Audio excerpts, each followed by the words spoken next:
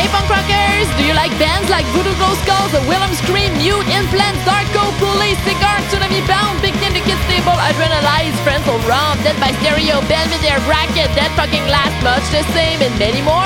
Are you obsessed with band merch like I am? If yes, press pause on this episode and go on epicmerchstore.com.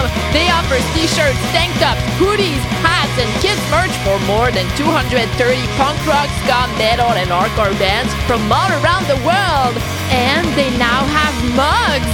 Yeah! Wow, the coffee's gonna be great. Go get your merch at epicmerchstore.com. Hello, punk rock humans. Salut les punk. Welcome to the Punk Rocket Show, episode 63. I'm your host. My name is Emily, and I live in Quebec City in Canada, which makes me a Quebecoise and a French Canadian. I am very passionate about punk rock, and I love to share my music love with you, my friends. Today, my guest is Joe Raposo, aka Lil Joe of the band Lagwagon and RKL. We talked about the history of RKL, and today you'll hear the first part. I will also talk to you about the amazing times I had at the Red Bridge Festival. The show is starting now. Let's go.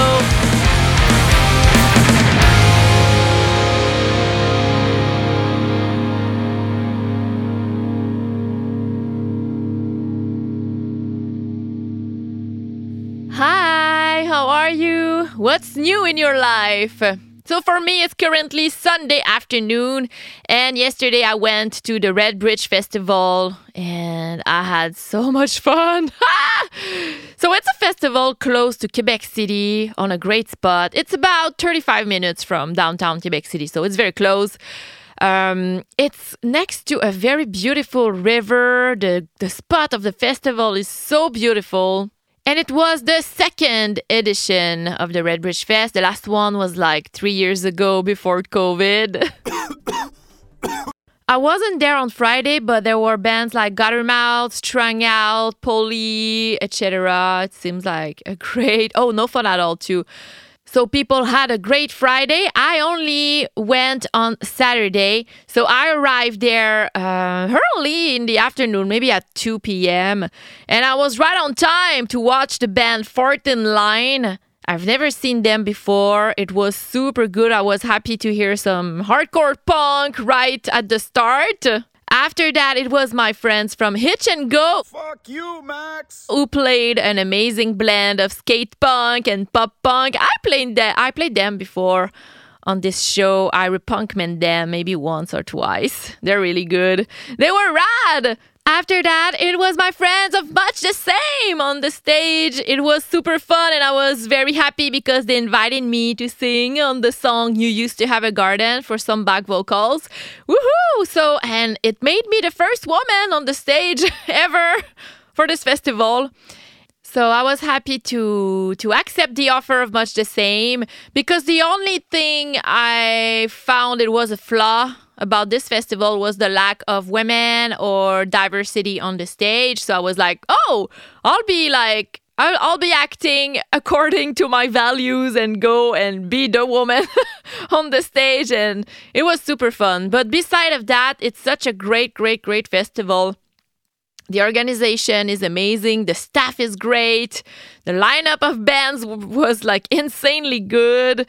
So I was really on a positive vibes, and all I wanted was to have fun with everyone, with the bands, with the staff, with the people, with my punk rock friends, and that's what I did. And after Much the Same, I was really sad because it was supposed to be Craig's brother, but they had to cancel because of COVID. So yeah, I was sad, so I was wearing my Craig's brother shirt. I want to say hi to my friend Steven from the band because I wish I could have met him in person, but bummer. But I was happy to see my friends of the band Mute because they replaced Craig's brother on the lineup, and I love them so much. I had a thunder blast watching them. I also watched Jagged's Revenge after that. I think it was the first time I was seeing them. It was a great show. And my favorite show yesterday was definitely Satanic Surfers. I only saw them twice in the past. Like 3 years ago, they played 2 shows in a row in Quebec City. But Rodrigo was only singing, only, quote unquote, because it was already amazing. You know what I mean? But yesterday, he was playing drums. So it was totally the first time I could see that. Wow. And after that, it was Voodoo Glow Skulls. It was a great set, as always. I was happy to see Ephraim on the stage. Great moments. I was sad because after that, it was Less Than Jake, but I missed them because I was too hungry. Because I was a little stressed because I was singing on the stage. And so I forgot to eat. Because when I'm nervous, I have nausea. And I can't eat. And after that, I was just so happy to see all the bands. I didn't take the time to eat. So like around 9 p.m., I was like, I'm gonna die. Also, I wanted to avoid the festival traffic. I had to drive. So I went to my friend's place and she made me hot dogs. Thank you, Valérie. But I had a great time. The organization and staff, like I said, were awesome. Everyone was so happy. We didn't have a lot of rain, just a little. I had a lot of fun with my punk rock friends and all the bands. Good job to everyone involved in the festival. Bravo les amis.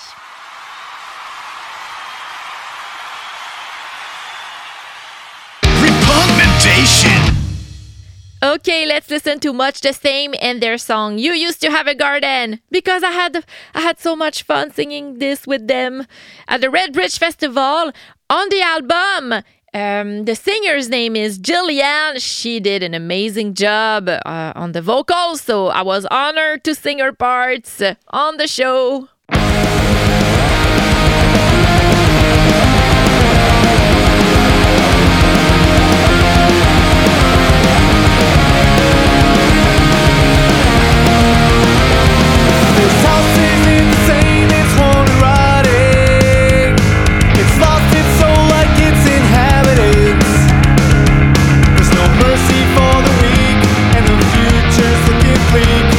Wish I could say that I thought you did your best.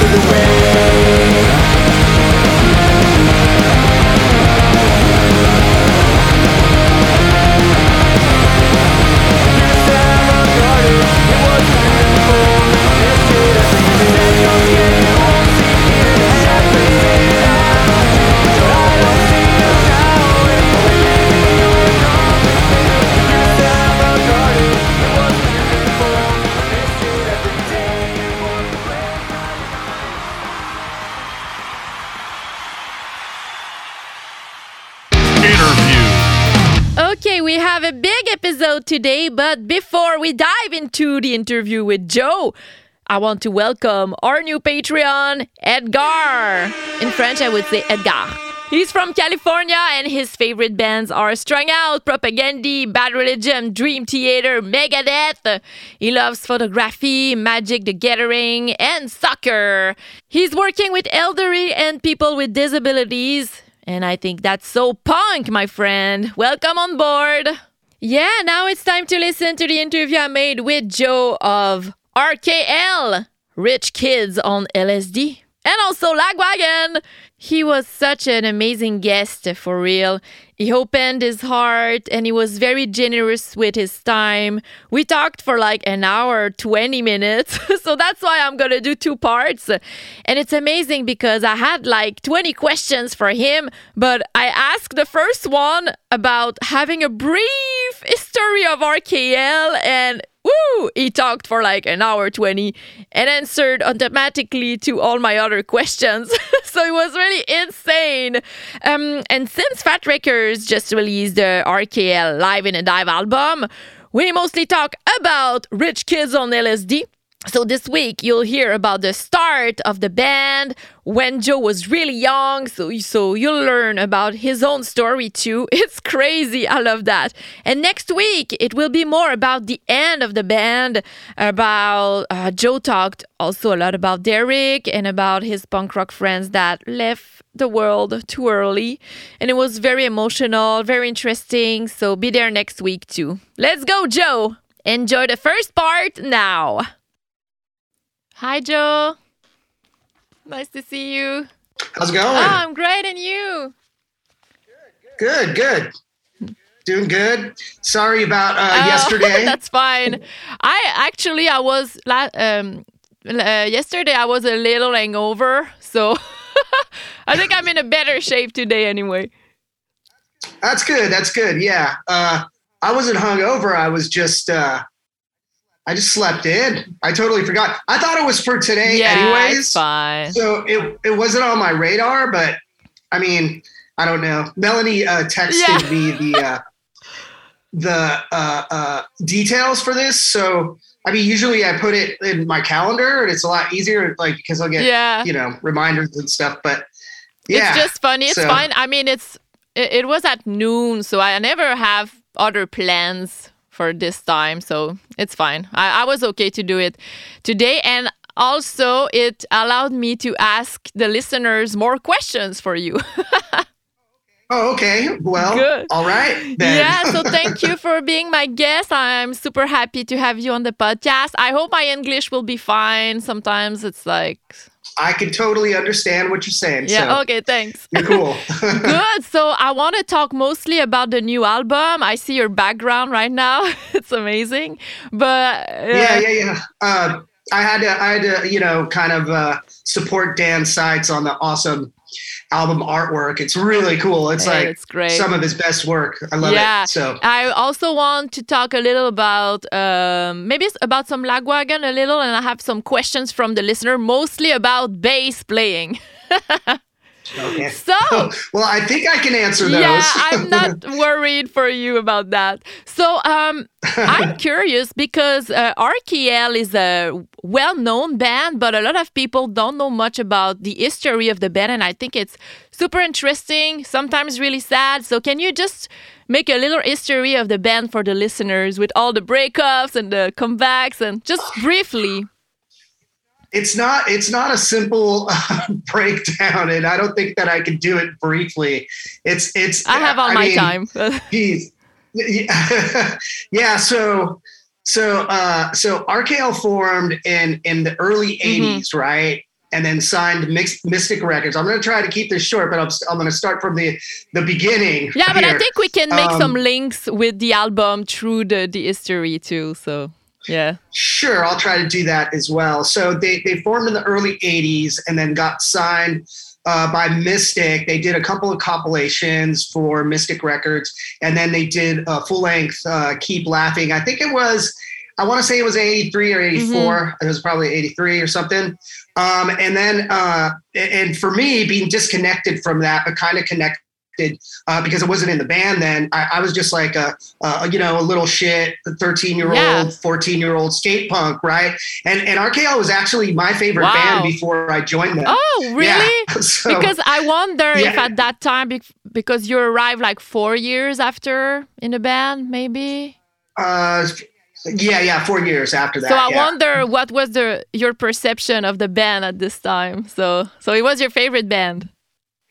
It was about, I mean, RKL was like me and like the group of people that I skateboarded with or just hung out with, metalheads and high school guys. And I guess this is really middle school too, if you think about it. But like everybody was in RKL. So it was cool. And then I started a band before I joined the band. And this was right around the time that they were recording Rock and Roll Nightmare. And I want to say that this was 1987 or so. I formed the band in like 1986, but we sounded exactly like RKL. I mean, we were like an RKL clone band, but originals, we didn't do any covers. But when those guys were recording Rock and Roll Nightmare, they were still touring. Off of Keep Laughing, and they did a couple of tours, and they kept on having like problems with their bass players, So at this point, I think it was they called him Ricky Borrow a Sock, and they kicked him out of the band probably for borrowing too many socks, but I don't know. And they were looking for a bass player, and so they put flyers up all over San Francisco. Wow. And a friend of mine that I was in the band with, the drummer at the time, my good friend Dave. I wasn't even driving at this time at all. I didn't even have my license. So skateboarding everywhere, taking buses and stuff, and hitching rides off my buddy Dave. And so my buddy Dave Cotter said, you should really try out for RKL. But I had only been playing bass for about a year or something. How old were you? I think you were very young. I was 17 years old. Yeah. Yeah, so I was 17. And, to me, like what I really wanted to do is I wanted to become like an amateur professional skateboarder or something. That was like my main goal at the time. I really didn't have any direction then. Music was just pretty much fun.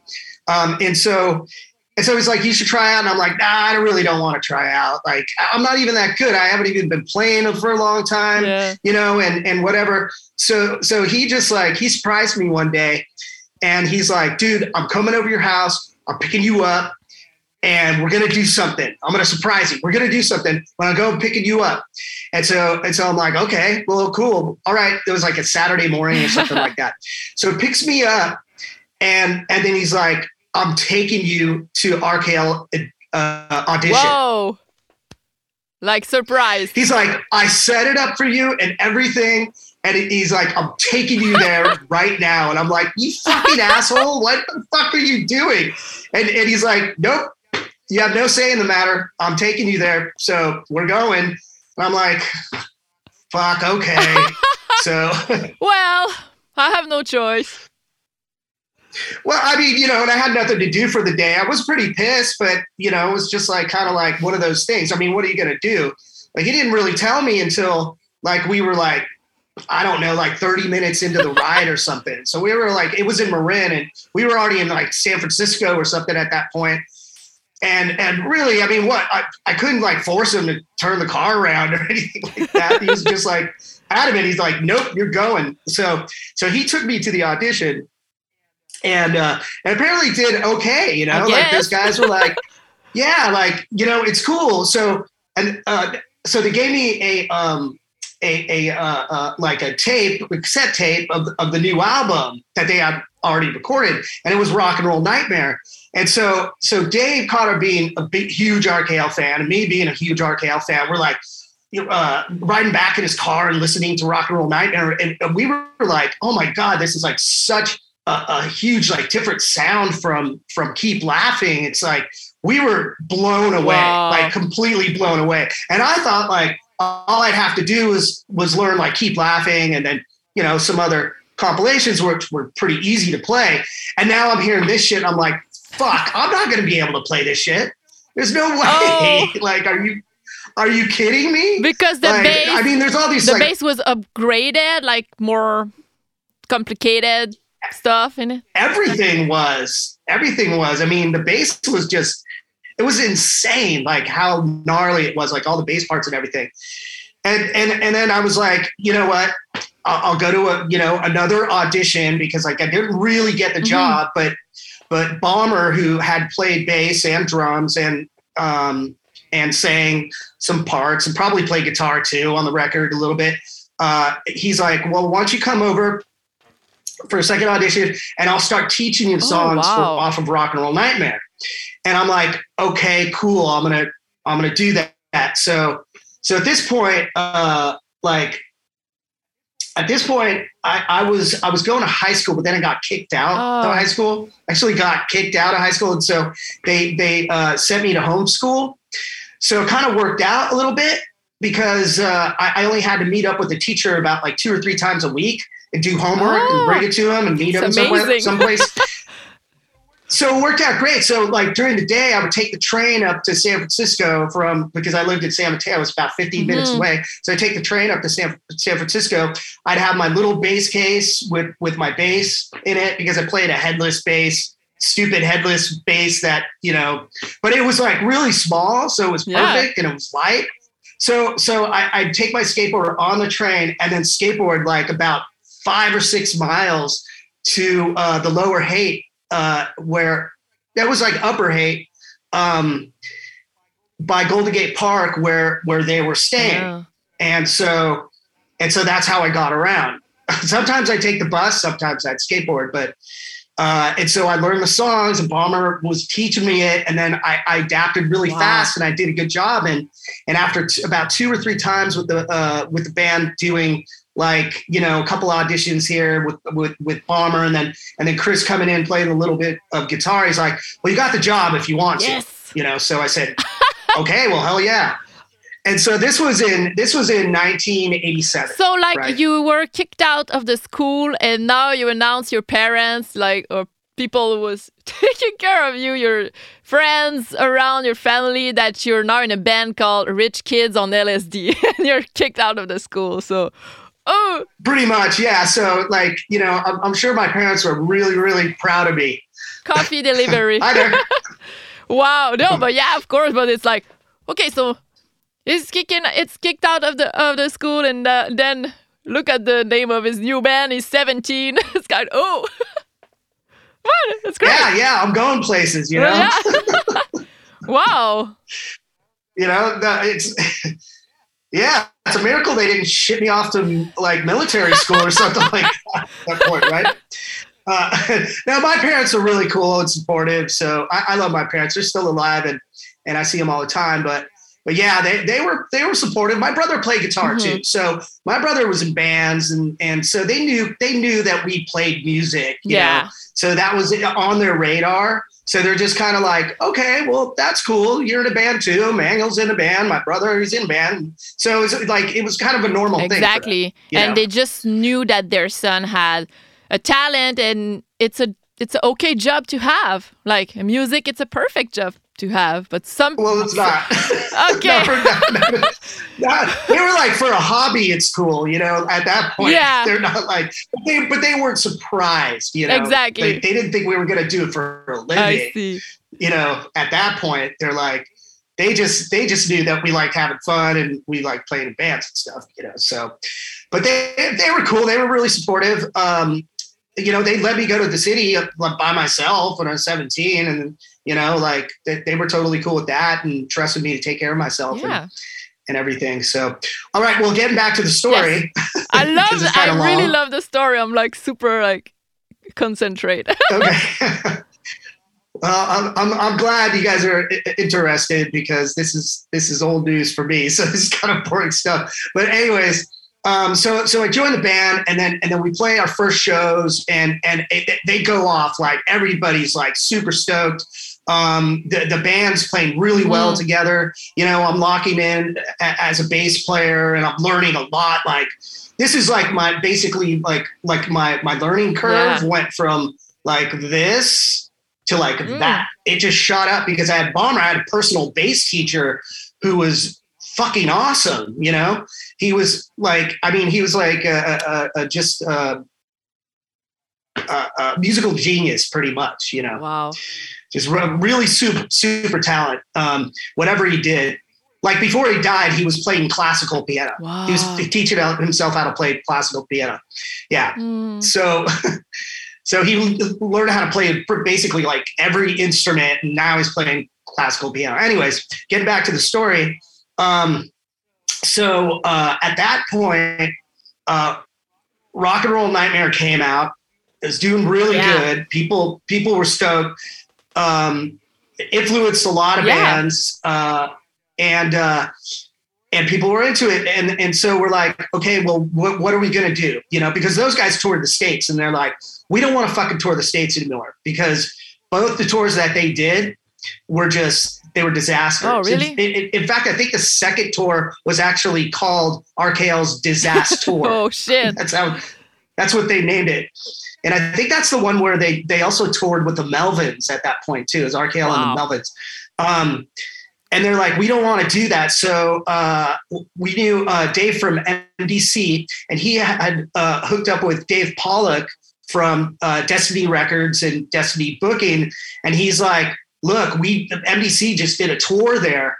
And so you guys can like totally hook up with Dave, and you guys could do a European tour. So everybody's like, whoa, okay, cool. Yeah. Let's do it. So it got set up. And in 88, we did our first European tour. Yeah. Yeah. Is it this tour that the album was recorded, or it was another one? Are you talking about the Live in a Dive, or are you talking about, okay, yeah, the Live in a Dive. This Live in a Dive was recorded in 1989. Oh, okay. But you had another live in Berlin, in Germany. Oh, Live in Berlin was recorded at the end of the 88 tour, the very end. And so that actually catapulted our popularity in Europe. Oh. Like that's when we became huge, like in Europe, like really big. I mean, like we started playing these funky squat clubs in 88. Like that's how we started our tours. It was crazy. We'd show up and we're like, holy shit, this building looks like it's going to fall down. Like, this is not even a fucking venue. This place should be destroyed. It should be, and then all the punk rockers start coming out, and they're being totally cool, and they have cases of beer, and they're like, yeah, come down here. Yeah, you play here. This is our jam room or whatever, right? And like it's like a place for like, it's like a living room size. It's like in a basement and it's like leaking and it has like water in it, and every time you touch the microphone it like shocks you. Oh yeah. It's like these type of venues, right? And then, it sucked for a little while, but it was cool because we were there and we were just all young and we were just having fun. Yeah, so it grew. Our popularity grew just word of mouth, and by the end of the tour, we start like selling out like these small halls, like about like 300 people. There's still squats and stuff, but especially in the like. In like Holland, Van Hall, that was like a squat, but like it was a real venue, but a squat venue. And the first time we went there, there was probably only about 100 people. By the end of the tour, when we went back, it was like 400 or 500 people. Yeah, like it was crazy how popular we grew. And then at the end of the tour, that's when we recorded a double live in Berlin, and then we went back home, and Dave's like, you guys got to come out here again. Like, you guys have to. And so in 89, when we went back, it was like we were playing like real venues, like real places, not squats anymore. The only squats we were playing were like the well-established ones with like really good venues and stuff like that. So, and then that's when this album got recorded. I can't remember the show. Really? I have no recollection. I had so many questions about that, but you took the decision to record it anyway. No, we didn't. I think this recording just popped up somewhere, and Barry, our guitar player, just procured it somewhere, and he just had the recording, like someone was sent it to him. And I think it was a multi-track recording too, obviously, because they were able to go and we were we were able to go and remix it and stuff and kind of reamp and make it sound a little bit better. But I believe we had no idea that they were doing it at the time. Because I was wondering, so you recorded this show like in the 80s. Where were the songs all this time? Like they were somewhere because... Yeah, and I think in Denmark too, our buddy Adam Schwartz, like had also recorded us too. And I don't know if he probably has some tapes of us as well, because he was the sound guy at the squat that we would play in Denmark. And he also became our like Lagwagon sound guy and later on, but I'm sure he probably has some recordings as well. So people were actually recording the shows, I believe. Yeah.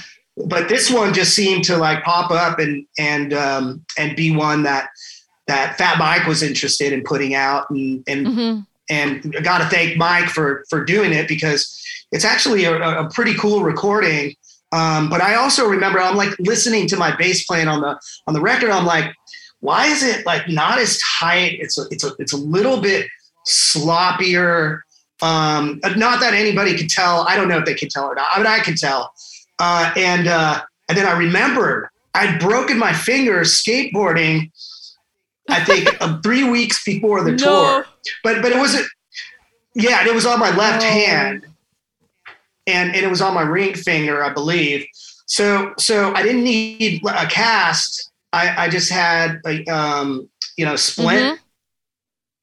And I was able to take it off, and kind of like warm it up and be able to get away, playing. And I was like, okay, that's why it sounds that way. Oh, wow. Oh, you know what? I broke mine too when I was 7. Look, it's still like...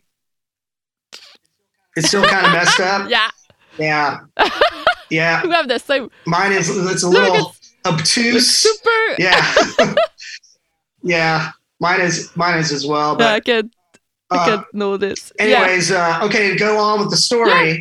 So, the history of what happened then. Okay, so we come back home in 1989,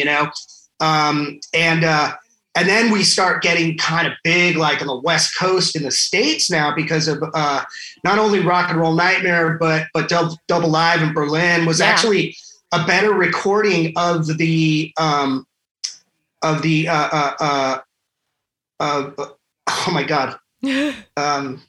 I totally lost my train of thought. Wait, hold on. I need more coffee. Oh, yeah, me too. Yeah, cheers. It's a coffee interview.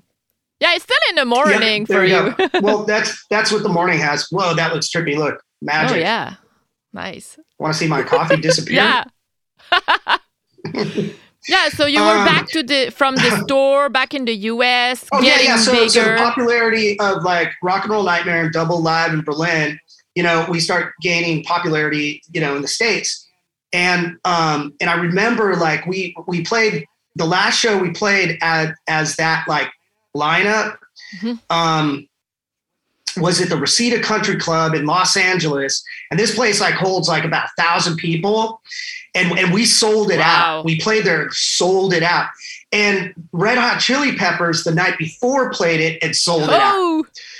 So like I was like, oh my God, are you kidding me? Like we're selling out places that like Chili Peppers are selling out, blah blah blah, and then right after that we break up.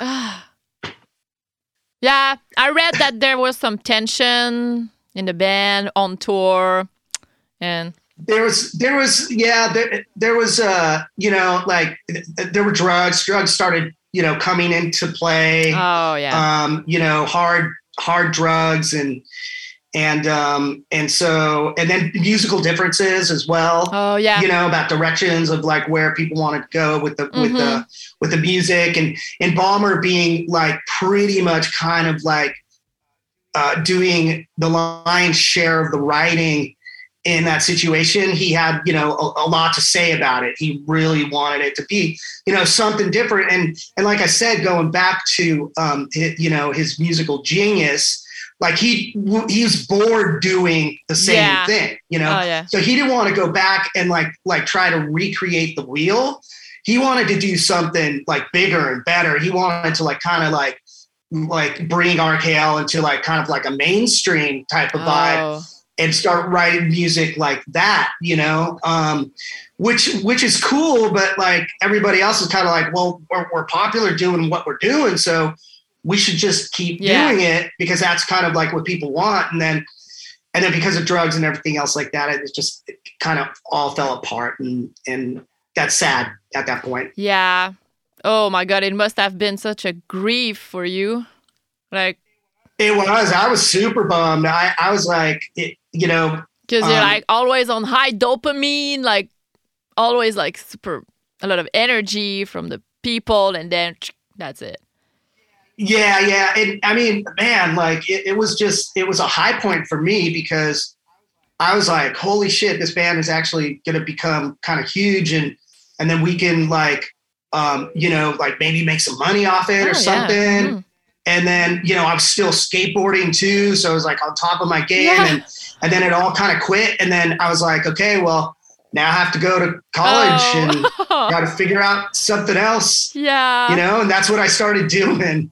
And until Bomber formed another band called Slang. Mm-hmm. And then this is stories leading up to the next RKL creation or the next lineup of RKL. He formed a band called Slang, right? And he got Chris Rest on board playing guitar, and Bomber was now singing and writing songs instead of playing drums. And they had like a couple of drummers that they tried out until they found this guy Jeff, and then they asked me if I wanted to play bass in the band. So I was like, okay, cool, I'll play bass. But like the music that we were playing, it was funk rock. Funk rock. So funk rock, yeah. I mean, like really soulful shit, but like, yeah, it was crazy, and I could tell that's the direction of where Bomber wanted to go musically. He wanted to start writing like mainstream music, and so I was like, okay, well, I'm on board then. If you guys want to have me, I just love to play. So, and that's like how I learned how to play like other bass styles. Mm-hmm. I learned how to play with my fingers. I learned how to slap. I learned how to do like all these like tapping stuff. And so that like actually, made my bass playing skills go up even further. I got a lot of questions from the listener, like how did you find your style? How did you learn all those tricks? So now that you're telling us the history, it all makes sense. Yeah, and Bomber was still, like I said, he was still, writing all the songs, but we were like collaborating too. That was really cool because we knew exactly like what kind of style we were going to do. So we knew that like if we came up with ideas in that wheelhouse, then it would kind of like make the cut, or we'd try to make it happen just by jamming, but Bomber taught me how to slap. I mean, he was playing every day. He was playing bass every day. He was playing guitar every day. Like everybody was playing all the time, so we got really good really quickly and really good together. And there's actually a demo on YouTube where you can hear an early demo of the Slang stuff, like 3 songs. And it's called Slang, the Dolby demo. There was a guy there because Dolby's was stationed in San Francisco. Dolby, the music, like the theater sound, stereo sound. They invented all that stuff. They were in San Francisco. So this guy, his engineer who worked for Dolby, had gone to one of our shows, and he's like, I want to record a demo for you guys. It'll be totally free. But like, I want you to come down to the Dolby theater and record it there. And we were like, fuck yeah, this is radical. So we recorded 3 songs there, and you can find it on YouTube. Yeah, I just took a note to check that. Yeah. So you can put the link up or whatever. Yeah, so on the show notes. Yeah, that's that's a musical style we were going for back then, right? So Slang keeps on having iterations of people in bands, and then like Jeff quit the band, and then I called Dave Ron, who plays drums for Lagwagon, obviously, because we were childhood friends. Like, I actually grew up with Dave Ron. We went to the same elementary school together. Oh. I've known him ever since I was 6 years old. Wow.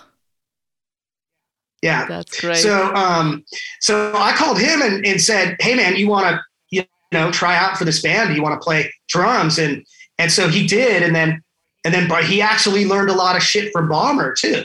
Nice. Because Bomber is an awesome drummer. So now he's joined the band and he's learning a lot of stuff. And so we become like this, this really tight band that is just playing in San Francisco all the time. We get really popular in San Francisco, not really anywhere else, but in San Francisco, even though we did tour the West Coast. And so Brett Gurwitz from Epitaph, he saw us play when we played in LA, and he was like really, really interested in the band. And he's like, we want to sign you guys to Epitaph. Yeah. And we're like, cool, but like we were an Epitaph band at the time. I mean, that's like right around the same time that they were, like we're putting out Bad Religion albums and Pennywise albums, and even the Rancid albums. Old at the time. NoFX. It was at the same time. Yeah, old NoFX. Yep, exactly. S&M Airlines and Ribbed and all that stuff, right? So we're like, hell yeah. So we go down to Studio City, and then we recorded a Slang album, basically. And, and it's all kind of funk rock. And then people could actually listen to that album too and see the musical direction where we were going as well as the Dolby demo. So we go and record it. It's supposed to be a Slang album. And then Bomber and Brett like get this idea to like not call it Slang anymore, but to call it. Oh, sorry that was really funny. Ding. Yeah. No, it's fine. Stop that. Anyways, it was a good timing for this. So they got this idea to call it RKL. They're like, we'll re-record RKL songs and we'll put it on the album, and then we'll just call it an RKL album. So that's how Reactivate came about. But was it such a change that people were like, "Are you sure it's the same band?" I don't remember like the company. Oh yeah. The first tour that we did, people were fucking bummed. Because Bomber was singing, and he had like this soulful voice, like oh, or something like that, and Jason's, like but like two different styles, two different people, and so when people came to see RKL, they were like, what the fuck is this? I didn't come here to see the Red Hot Chili Peppers or something. Even if they sold, meets Soundgarden, meets like something else, they were pretty bummed. And then when we go to RKL songs, they were like, kind of like, okay, that's cool, but no. And then we did a tour in Europe, and it just was not going well. And so Bomber was like getting a lot of heat. There was a lot of pressure because a lot of it was on him. So it just kind of, he went down the rabbit hole as far as like having depression and then doing drugs and then like really going off the deep end and then just being very hard to deal with too, because he's like pretty much kind of like the diva in the band. Yeah. It's like his band and he's the lead singer. And so it got to the point where it just got so stressful that he just quit the tour. Oh, like he had a breakdown and it was like too much, like in one shot. Yeah. So we had already actually planned on that tour to take about like a couple of weeks off in Barcelona just to spend time there in the middle of the tour as like a kind of a vacation. And so we ended up going there earlier and staying there for like a month. Wow. In a big villa, like a big... No, in squats. Yeah. In dirty old squats and friends' houses that were just really super cool. RKL's always been like big in Spain and especially Barcelona. I mean, the Spaniards love us. And so when we said we needed a place to stay, that everything was falling apart, everybody with open arms was like, come on, come here, like to stay, we'll take care of you guys. And so that was really cool. And so we had a vacation and it was so much fun, but we basically like spent all the money that we made on the tour. And we were like, what are we going to do now? Because our plane tickets were for like a month later or something. And so we came up with the idea that like, look, like RKL's here, a band is here. Why don't we just call up Jason and tell him to come here and we could just finish off the tour as RKL, the band. And our first couple of shows will be here in Barcelona. Then we can make some money so we can go to Berlin and start the tour again. I love this idea. Tell me what. Yeah. So that's what we did. Oh. We basically called Jason. He borrowed money from his dad.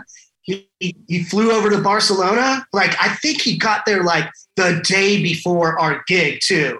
And we had no practice. I mean, we had practice as a band, but no practice with him. Yeah.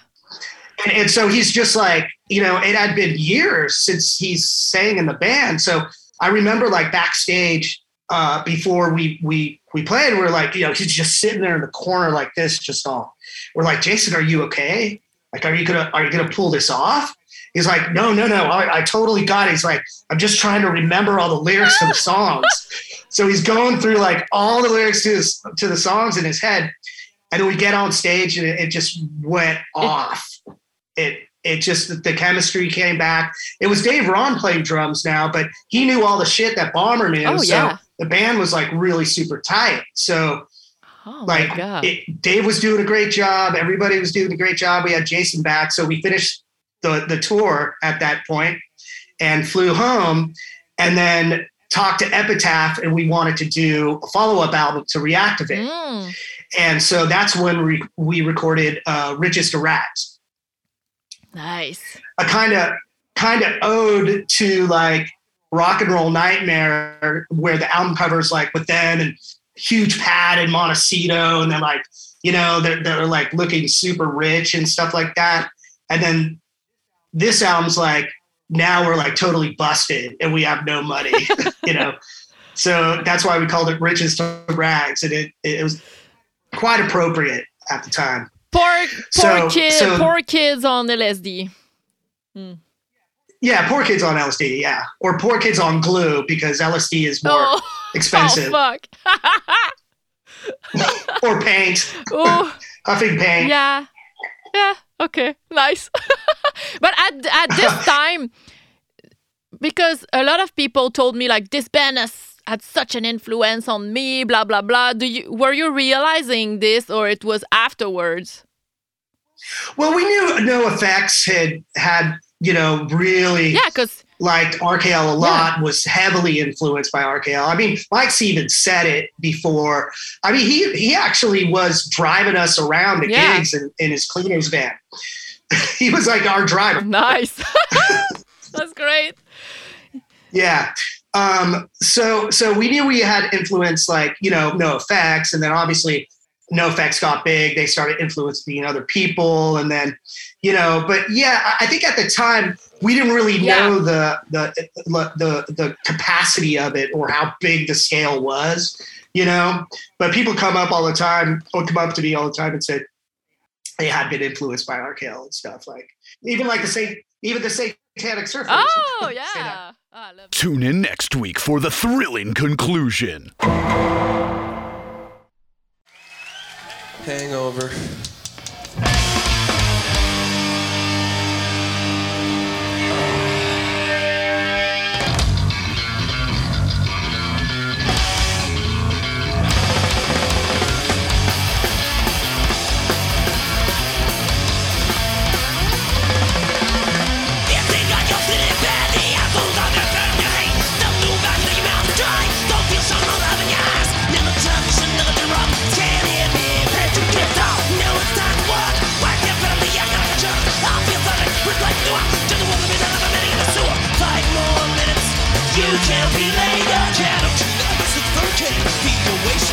Systems lights, tell us dance, practice away, feel in the reacts.